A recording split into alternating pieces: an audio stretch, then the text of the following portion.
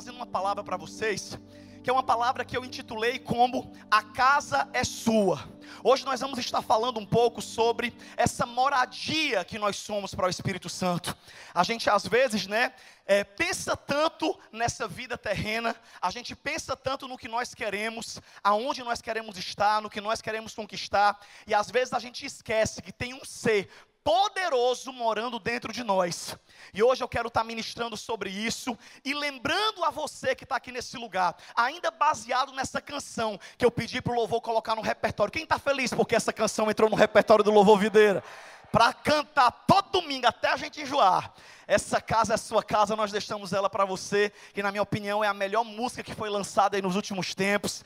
E essa canção tem tudo a ver com a palavra que eu vou estar ministrando essa noite, porque hoje eu quero que você aprenda que você não é apenas um crente normal, você não é apenas uma pessoa que carrega o corpo aonde você mora, onde a tua alma mora, mas você também é templo e morada do Espírito Santo. E isso é sério demais, e a gente às vezes para pouco para pensar nisso, e o intuito da mensagem dessa noite é que você saia desse lugar com um santo temor, e que você saia desse lugar realmente comprometido em fazer do seu interior uma casa agradável e confortável para o Senhor morar, amém? Abra a sua Bíblia comigo em 1 Coríntios capítulo 6, versículo 19, primeira epístola de Paulo aos cristãos da igreja de Corinto, capítulo de número 6, versículo de número 19, 1 Coríntios capítulo 6, versículo 19, já peço que ninguém olhe para o relógio, já peço que amarrem todo mundo do stage, e eu creio que pelo menos em 40 minutinhos eu termino a palavra. O relógio não está por nós, mas vai dar certo, igreja. Glória a Deus que hoje não é igual domingo, que tem 5 cultos, hoje só tem esse, então a gente pode ir até meia-noite, diga amém se você fica. Pronto. Já estão fazendo assim com o dedinho, ó, eu repreendo em nome de Jesus. 1 Coríntios capítulo 6, versículo de número 19, olha o que é que Paulo falou em um tom de pergunta, mas também afirmando uma grande verdade. Ele disse a seguinte coisa, vamos ler juntos: acaso não sabem que o corpo de vocês é santuário do Espírito Santo que habita em vocês e que lhes foi dado por Deus e que vocês não são de vocês mesmos?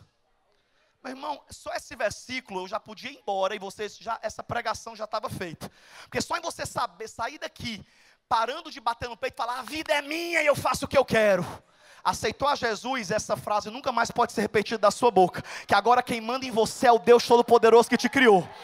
Ah, mas eu vou fazer do meu jeito. Não faz, porque você não se manda. Olha para a pessoa do seu lado e fala assim: você não se manda mais.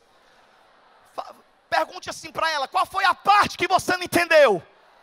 Que a sua vida agora está na mão do Deus Todo-Poderoso que te criou, e a vontade dele, que é boa, perfeita e agradável, é o que vai ser executada sobre você. Você é templo e morada do Espírito Santo, que lhes foi dado por Deus, e vocês não são mais de vocês mesmos. Sabe, gente, quando eu começo a zapear pela internet, principalmente pelo YouTube, que é uma plataforma que tem muitos vídeos, Hoje em dia você não precisa mais de programa de TV, é só você no YouTube que você acha todo tema, desde os temas mais complexos até aprender a fazer slime, você encontra no YouTube.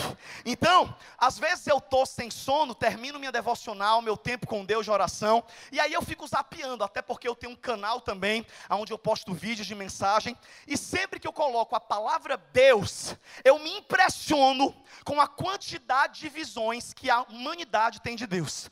Para você que não sabe, hoje, atualmente, em uma rápida pesquisa Googlenática que eu fiz, eu descobri que existem hoje registradas mais de 10 mil religiões.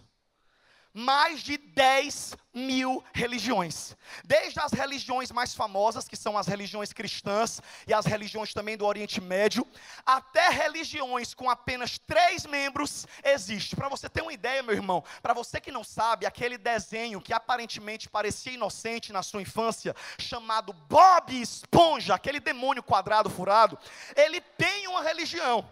existem pessoas que adoram o tal do Bob Esponja. Lá na parte também da região, eu não sei se é do Ocidente ou do Oriente, até animais são adorados. Diga misericórdia. Passa uma vaca em um determinado país e as pessoas se prostram. Porque na Índia é por sua conta e risco. Você tem certeza disso? Não quer pedir ajuda dos universitários, nem quer pular? Na Índia estão dizendo que é onde a vaca é adorada. Ou seja, eu olho para isso e ao mesmo tempo que eu me impressiono por causa dessa confusão que as religiões fazem, eu chego a uma só conclusão: que todas as pessoas estão procurando por Deus. Todas as pessoas, é por isso que a gente nunca deve amaldiçoar ninguém que está em outra religião, porque a motivação dela às vezes é honesta, às vezes ela quer Deus. Quem sabe tem algum familiar seu que está preso em uma religião, e você chama ele de burro, você chama ele de cego, e eu quero dizer que se você é ignorante e bruto desse jeito com a sua família, com certeza a tua religião também não é atraente para ele, porque é uma religião onde você conhece a Bíblia decorada, mas você não aprende a tratar bem as pessoas, com certeza não é uma boa religião. Então nós precisamos entender que às vezes as pessoas estão em religiões confusas, mas estão com a motivação certa, que é achar Deus. Para você ter uma ideia, a ciência investe muito dinheiro procurando Deus. Eles querem achar onde é que Deus está. Eles querem ver uma cena onde Deus aparece. E aí eu pergunto para você essa noite: onde é que Deus está? Você que é cristão, quantas vezes você já viu Deus aqui no púlpito da igreja? Olha ao redor dessa igreja, procura nas paredes. Você vê alguma imagem de Deus nesse lugar? Não existe. Sabe por quê? Porque a palavra de Deus fala em Atos, e eu até anotei a referência certa. Atos capítulo 17, versículo 24, está escrito que o Deus que fez o mundo e tudo que nele há, sendo o Senhor do céu e da terra, não habita em templos feitos por mãos de homem. E onde é que Deus habita? Eu preciso dar uma historinha muito legal que um dia eu ouvi, que conta que um dia uma senhora estava fazendo a faxina numa igreja evangélica, e uma outra pessoa passou pela igreja que estava com a porta aberta. E por ser uma igreja evangélica, era uma igreja que não tinha nenhuma representação de Deus, não tinha nenhuma imagem. E aí foi quando aquela senhora entrou curiosa na igreja, procurando um culto, ou procurando entender que religião era aquela, e aquela faxineira muito simples, respondeu para ela de uma maneira muito honesta a pergunta que ela fez, quando ela disse: ei, essa igreja aqui não tem santo não? Essa igreja aqui não tem Deus não? E aí a senhora respondeu, a moça que estava trabalhando, não, essa igreja tem Deus e essa igreja tem santo. Ah é? E cadê eles que eu não estou vendo? Aí ela falou, na sua humildade e simplicidade: Deus já está aqui no nosso meio, agora os santos só começam a chegar a partir de 6:30 da noite. Louvado seja o nome do Senhor. Porque para nós, santos não são pessoas que já morreram. Para nós, santos são aqueles que foram santificados pelo sangue de Cristo. Você pode estar no pecado que foi essa noite, mas eu quero dizer que quando Deus olha para você, Deus já vê um santo. Não desista do seu processo, porque esse pecado que hoje te aprisiona está perdendo a força, e muito em breve você vai ser completamente liberto. O que você não pode é desistir. Fica firme. Samuel, eu estou aqui na igreja, mas às vezes eu me sinto indigno, porque eu ainda tenho pecado. Pois eu também ainda tenho. Eu também tenho pecado, que eu luto, pecados que eu luto todo dia. Vontade de matar gente, vontade de atropelar alguém no trânsito. Eu não sei você, mas é a área que eu sofro, a área colérica, sanguínea.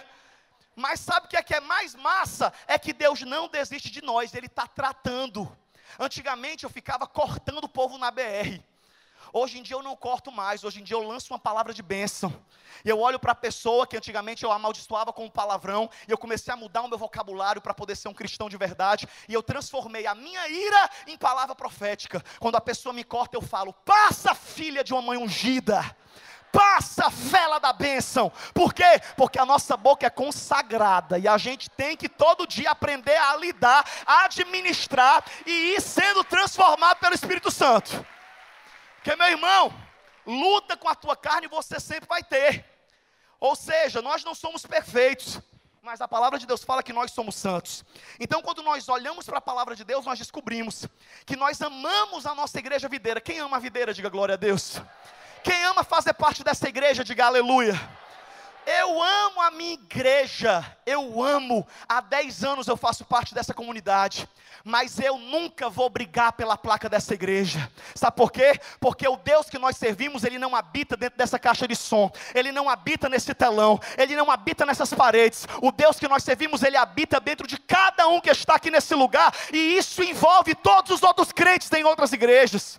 E nós precisamos entender isso, que Deus não está em um lugar, Deus está dentro das pessoas. O Espírito Santo habita em você. A palavra de Deus fala que Jesus foi quem disse essa verdade. Ele falou: eu vou para o Pai, mas eu não vos deixarei órfãos. E será bom que eu vá, porque quando eu for, eu enviarei o Espírito, e Ele os guiará a toda a verdade. Gente, sabe por que às vezes você não valoriza o Espírito Santo? Porque você não viveu na época do Antigo Testamento. Porque se você tivesse vivido na época do Antigo Testamento, você passava o dia conversando com o Espírito Santo.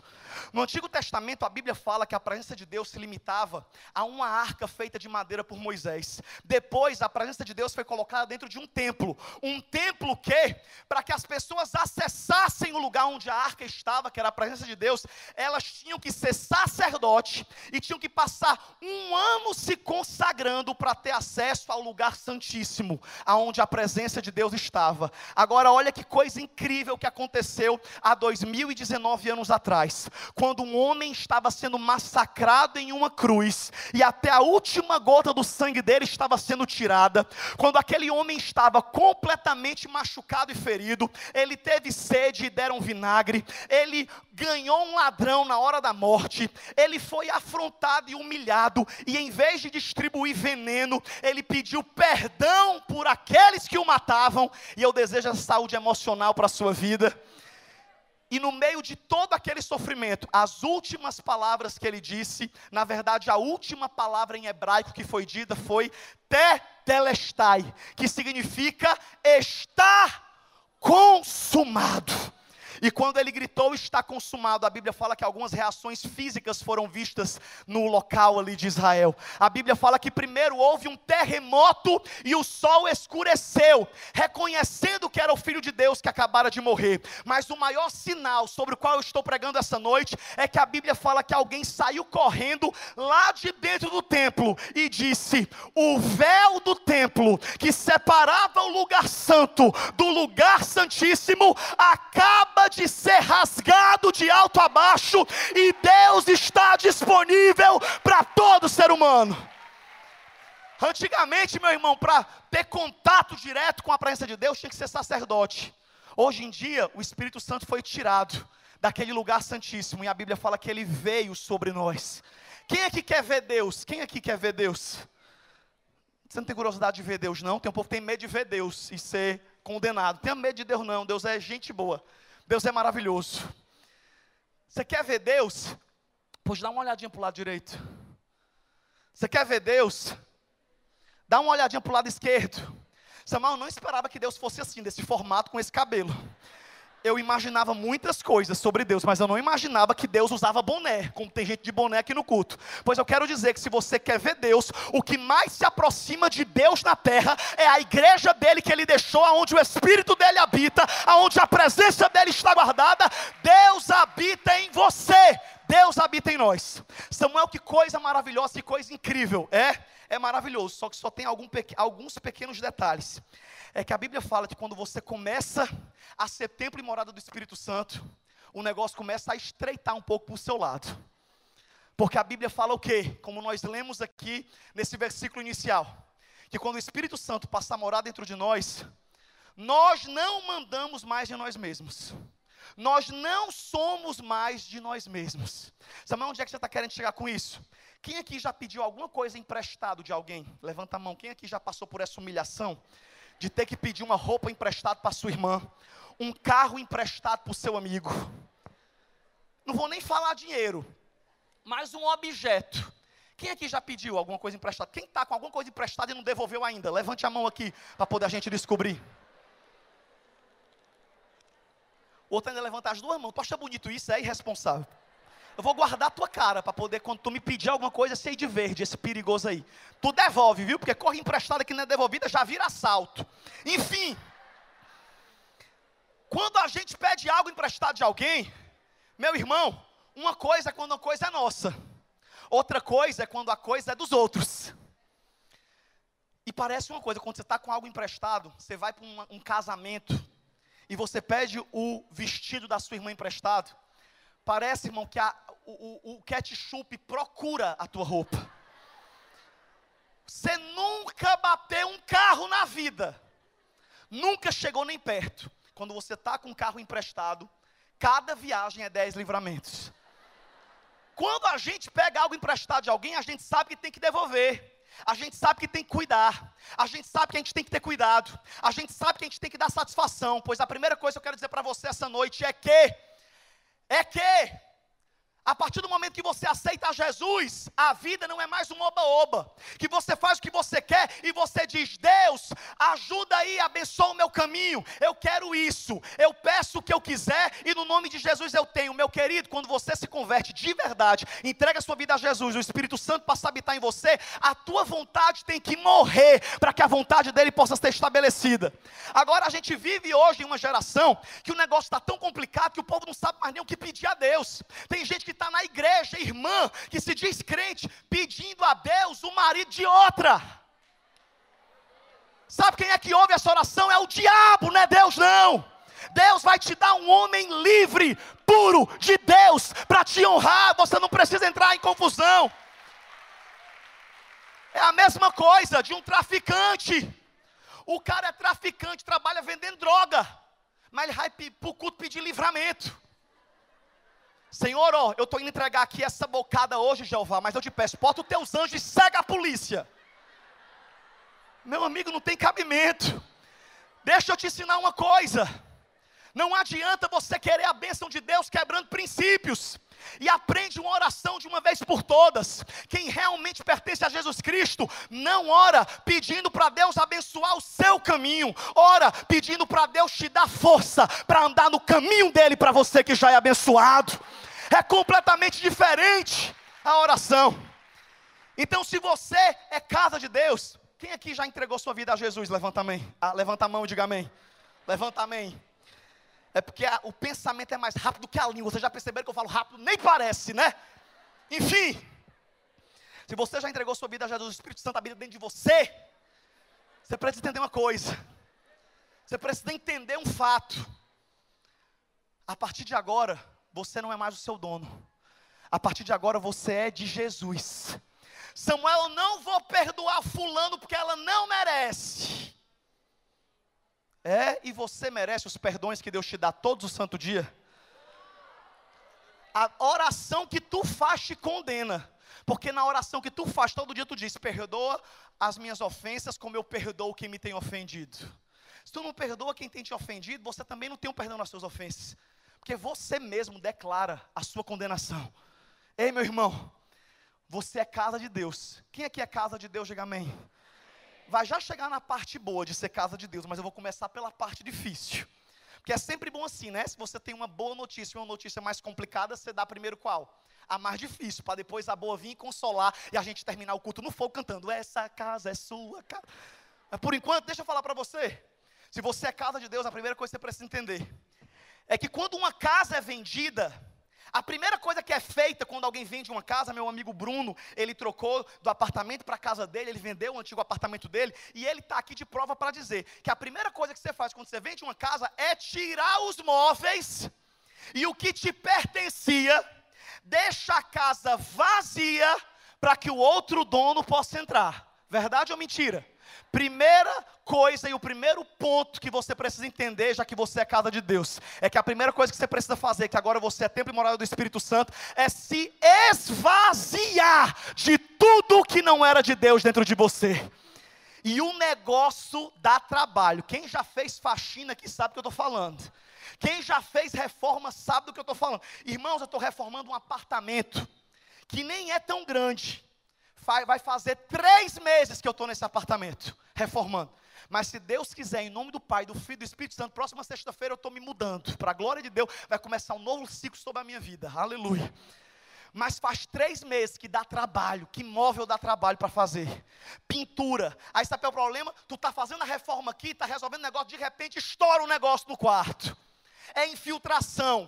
Meu amigo, se casa física dá trabalho, imagine ser humano para Deus limpar, para o Espírito Santo vir morar dentro dele. Você precisa se esvaziar. Samuel, o que é que significa se esvaziar? Se esvaziar significa abrir mão de tudo que o teu ego construiu até aqui.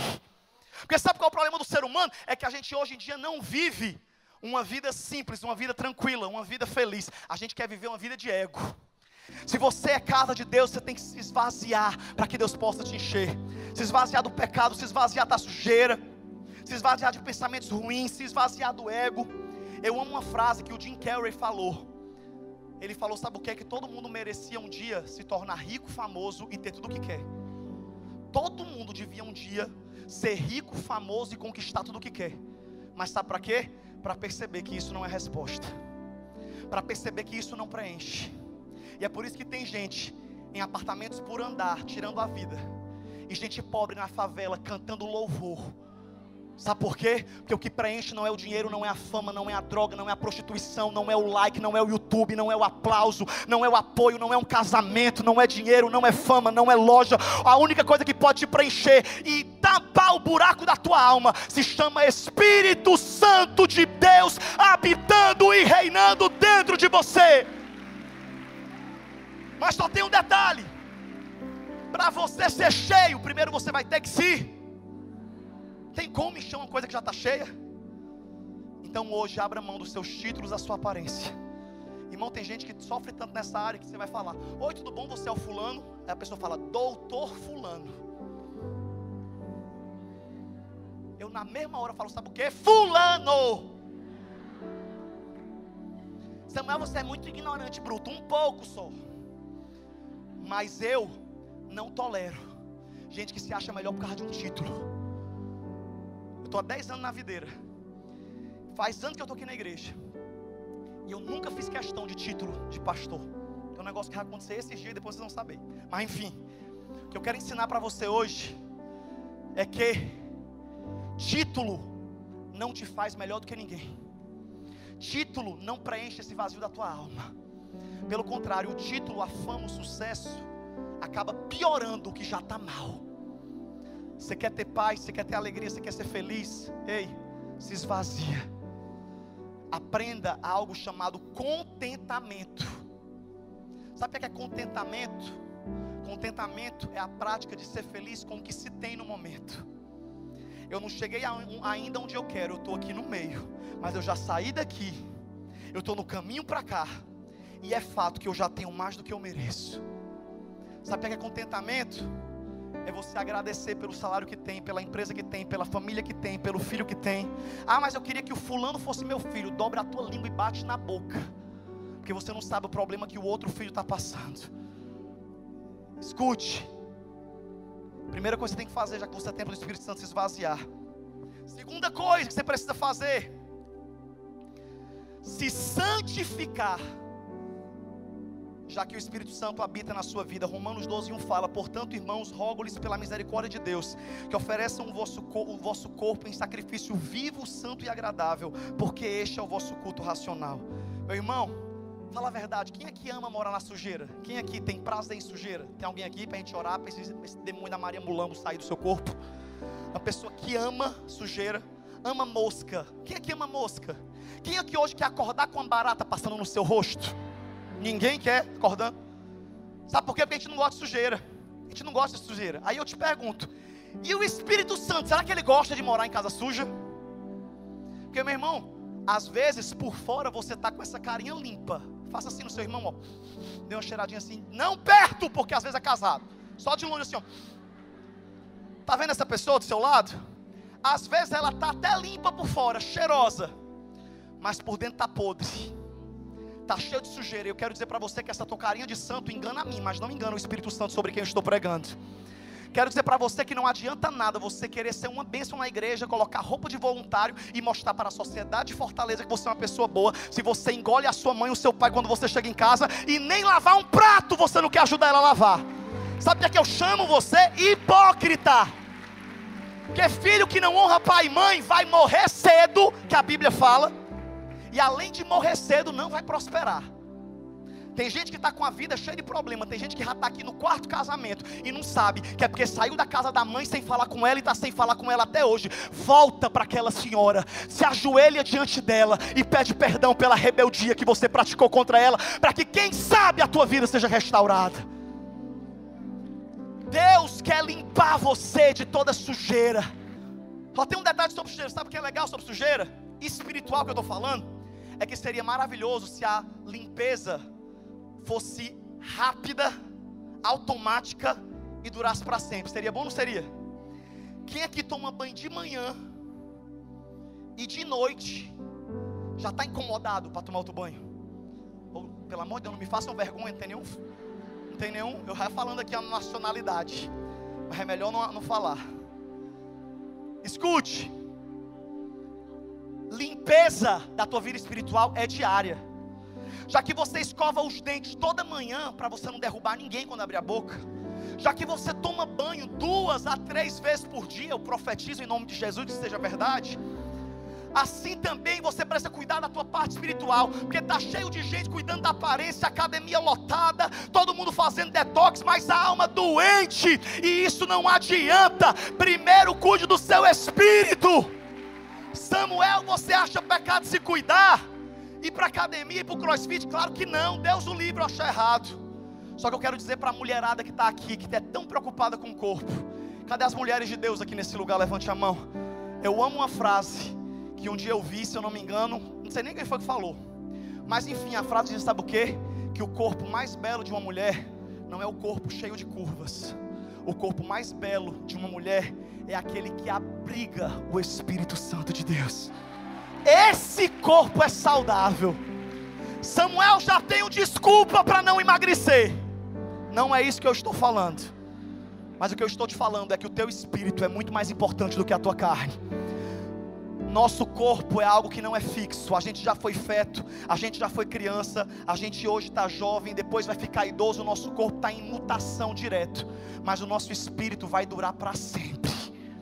E é por isso que você precisa ter cuidado. E ainda sobre sujeira, Deus falou muito comigo usando a diarista lá da minha casa. Lá em casa tem uma moça que faz limpeza todas as semanas.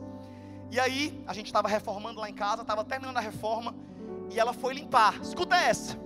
E quando ela foi limpar, lá em casa é em cima e embaixo, a casa da minha mãe. Aí eu cheguei tarde, ela já tinha terminado o serviço em cima, estava terminando embaixo para tomar banho para a casa dela. Quando eu subi, porque irmão, eu já me considero uma pessoa de meia idade, né? Um dia a gente é jovem, no outro a gente está apagando as luzes dentro de casa. Um dia a gente é jovem, outro dia a gente está procurando poeira dentro de casa. Um dia a gente é jovem, no outro dia a gente está ligando para a mãe para saber onde é que ela está. É assim, a vida passa rápido. E eu sei que como sobra para mim todo mês, toda semana, para pagar a Rita, eu peguei e subi, e nesse dia eu estava estressado, sabe? Quando eu subi, eu dei uma olhadinha assim na mesa, poeira. Aí eu peguei e falei, Rita! E ela, irmão, é bruta, sabe a neta do seu Lunga? Ela falou, o que é? Vou já. E eu falei, sobe aqui. Ela fez assim, e eu falei, tá ótimo, suba. Quando ela subiu, eu olhei para ela e falei, ei Rita, tu não limpou aqui não, minha irmã? Olha que a imundícia que tá. Não, quando eu achei que ela ia, tá bom, desculpa, vou limpar. Ela olhou para minha cara e falou, sabe o que? Eu limpei a manhã inteira essa casa. O problema é que vocês não compraram ainda aquela janela bem ali, com miserabilidade. E se você não comprar aquela janela, a poeira que está do lado de fora, quando os carros passam, volta para casa na hora que eu limpo. Eu fiz o meu trabalho, tá achando ruim, agora limpe você. Aí eu olhei para a cara dela, gostei, que ela falou a verdade. E aprendi um princípio espiritual, sabe qual? Que você está aqui nesse culto, enquanto você ouve essa palavra, a água do Espírito Santo está te limpando. Enquanto você ouve o louvor, o Espírito Santo está te limpando. Mas assim que você passar por essa porta, você vai de novo ser exposto à poeira do mundo, ser exposto à poeira do pecado, ser exposto à poeira da raiva, ser exposto à poeira da pornografia. Mas eu tenho uma notícia para te dar, que o problema não é se sujar. O problema do santo não é quando ele se suja, porque o santo, todo dia antes de dormir, ele toma um banho no sangue do Cordeiro mais uma vez, e a limpeza é mais uma vez feita. Ei, palavra de Deus para a sua vida, você é templo do Espírito Santo, todo dia tem que se limpar. Todo dia tem que se ajoelhar e pedir perdão. Hoje em dia está uma moda aí, o povo pregando sobre uma graça escandalosa que é maior do que a graça verdadeira, dizendo, não precisa nem se arrepender, que Jesus já fez tudo. Mentira de quem está pregando isso, porque a palavra de Deus fala que todos os discípulos que iam evangelizar diziam, arrependam-se, porque é chegado o reino dos céus. Tem que ter arrependimento todo dia, e tem que dar nome para o seu pecado, para que você realmente seja liberto.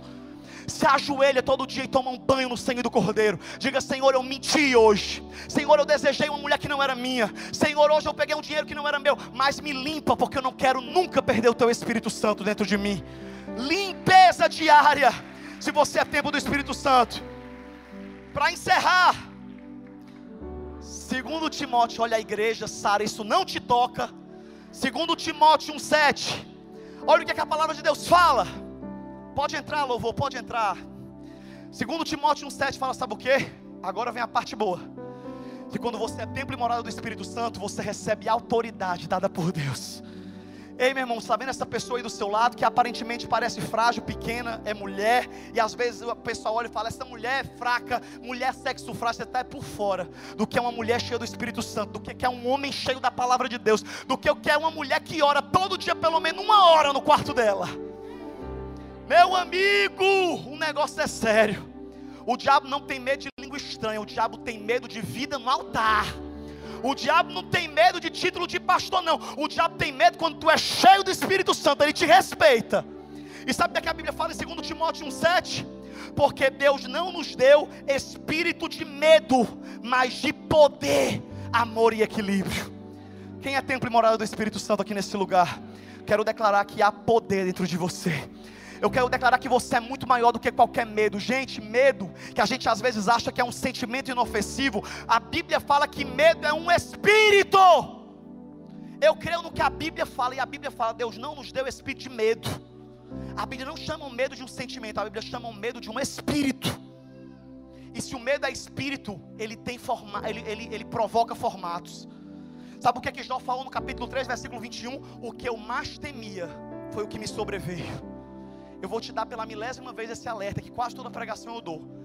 Pare de dizer que tem medo das coisas, porque tudo que você tem medo, você atrai para a sua vida. Eu tenho medo de perder o emprego. Não tenha medo. O seu Deus não é o seu emprego, o seu Deus é Jeová Jireh, o Deus da providência. Se essa porta fechar, Deus abre outra maior. Eu tenho medo de perder meu namorado e ficar sozinha. Não tenha medo, se perder o namorado, não foi perda, foi livramento. Tem coisa melhor chegando para você. Eu tenho medo disso. Não tenha medo de nada. Eu fico revoltado quando o crente chega no final do grupo assim, meus amigos, ore por mim que eu estou desesperado. O que foi? Botaram uma macumba na frente da minha casa. Meu amigo, eu tenho tempo para orar por macumba. Eu oro é por cura, salvação, libertação. Macumba, cadê essa macumba? Me diz aí para eu ir lá buscar.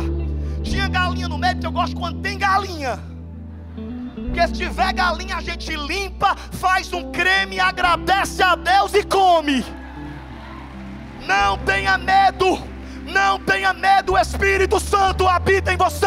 O Espírito Santo sela a tua casa. Tem anjo que não dorme, porque está ao teu redor todos os dias para te proteger. Não tenha medo. Não tenha medo. Samuel, é impossível não ter medo. É impossível não ter receio. Medo não. Sempre que você estiver com medo de alguma coisa, não diga que você tem medo. Fale, eu tenho receio disso. Amém? Deus te deu espírito de poder. Sabe o que a Bíblia fala em Marcos 16? Porque eu vos dou poder e autoridade para pisar em serpentes e escorpiões, para expulsar demônios, para curar enfermos. E ainda que você coma algo mortífero, isso não te fará dano algum. Se você é templo e morada do Espírito Santo, você tem autoridade dada pelo Pai. Você tem autoridade dada por Deus. Eu amo uma história que está em 2 Reis 6, que a Bíblia fala, sabe o que? Já para encerrar. Você não tem noção da pressão que eu estou sentindo nas minhas costas, não. Já vai. Sabe o que a Bíblia fala? Em 2 Reis 6, que um dia o profeta Eliseu profetizou contra uma determinada nação, e a nação foi até a casa dele para tentar levá-lo preso e matá-lo. E Eliseu morava com um moço, que era um menino que trabalhava com ele. E a Bíblia fala que pela manhã, quando Eliseu acorda e o menino acorda, quando o menino coloca a cabeça para fora da casa, ele vê um exército de carros e cavaleiros, do exército, se eu não me engano, da Síria, que estavam cercando. O menino volta se tremendo todinho e fala, Eliseu, nós estamos cercados. Eliseu, nós vamos morrer. E a Bíblia fala que Eliseu, tranquilo e calmo, consciente da presença do Espírito Santo, que nem estava nele, porque ainda era Antigo Testamento, estava com ele. E hoje que a presença de Deus está em você, o negócio é mais pesado ainda. Ele olhou para o menino sem nenhum desespero e falou: sabe o que? Ó Senhor, peço-te que tu abra os olhos desse moço para que ele veja. E ele colocou a mão sobre os olhos do menino e o menino voltou. Quando ele voltou, que ele olhou para fora, a Bíblia fala que ele teve uma visão de cavalos e cavaleiros de fogo, anjos poderosos que cercavam a casa. Eu oro para que Deus abra os seus olhos essa noite, para que você pare de ter medo das mentiras e ameaças do diabo, que dizem que a tua família vai para o inferno. É mentira. A promessa diz que se tu crer no Senhor Jesus, será salvo tu e a tua casa. O diabo te ameaça dizendo que você vai passar fome. Mentira, porque a palavra fala: fui moço e hoje sou velho, mas nunca vi um justo desamparado, nem a sua descendência mendigar o pão. Eu vou morrer antes do tempo. Mentira, porque a Bíblia fala que os planos do Senhor não podem ser frustrados. Você não tem motivo para temer, porque o Espírito Santo habita em você. E por último, para encerrar, estão no ponto já? Se o Espírito Santo habita em você, você precisa se entregar completamente à total rendição da vontade de Deus. Samuel, o que é a rendição à vontade de Deus? Sabe o que é? É você cansar de servir a dois senhores e você começar a servir a Deus e pedir para o Espírito Santo te guiar de uma vez por todas. Sabe, gente, está cheio de gente que às vezes diz que crê em Deus da boca para fora, mas não obedece o que Deus manda. Está cheio de gente que diz que ama a Deus, mas não vive como quem ama a Deus. Hoje é dia de você descer desse muro e você falar: Senhor, quer saber de uma coisa? Eu já estou com essa idade, eu já quebrei a cara tantas vezes. Senhor, eu me rendo, faz a tua vontade na minha vida. Se você é templo e morada do Espírito Santo, você precisa viver como quem de fato tem um dono. Você tem dono. Ei, você não é cachorro que caiu de mudança. Você não é mercadoria sem nota. Na tua testa está a marca do sangue do Cordeiro. O diabo, até para te tocar, ele tem que pedir permissão a Deus. Você não se manda. Você tem um Deus, o Espírito Santo habita em você, e isso faz com que a vontade dele se cumpra se você decidir. Sabe o que a Bíblia fala em Isaías? Eu amo esse versículo, que quer você se volte para a direita ou para a esquerda, uma voz por trás de te dirá: esse é o caminho, andai por ele. Se você é templo do Espírito Santo, você vai ser guiado pelo Espírito Santo. Se você é templo do Espírito Santo, quem vai cuidar da tua família é o Espírito Santo. Quem aqui tem filho, levanta a mão e diga glória a Deus. Eu quero que os pais levantem as suas mãos bem alto. Eu sinto no meu coração de fazer isso. Eu quero que você que é pai, mãe, levante a sua mão e eu quero que você declare a proteção de Deus e o Espírito Santo sobre os seus filhos nessa noite. Eu quero que você repita o nome do seu filho agora em voz alta e diga: eu consagro a vida desse filho tal, eu consagro a vida dessa filha, e eu declaro que não somente eu, mas meus filhos também serão templo e morada do Espírito Santo. Eu declaro que ele será mais homem de Deus que eu, mais mulher de Deus do que eu, e a minha família é consagrada ao Senhor Jesus. Toma posse dessa palavra e guarda no seu coração. Teu filho acabou de ser visitado pelo Espírito Santo, aonde ele estiver, e ele é consagrado ao Senhor. Eu quero que você fique de pé aí onde você está.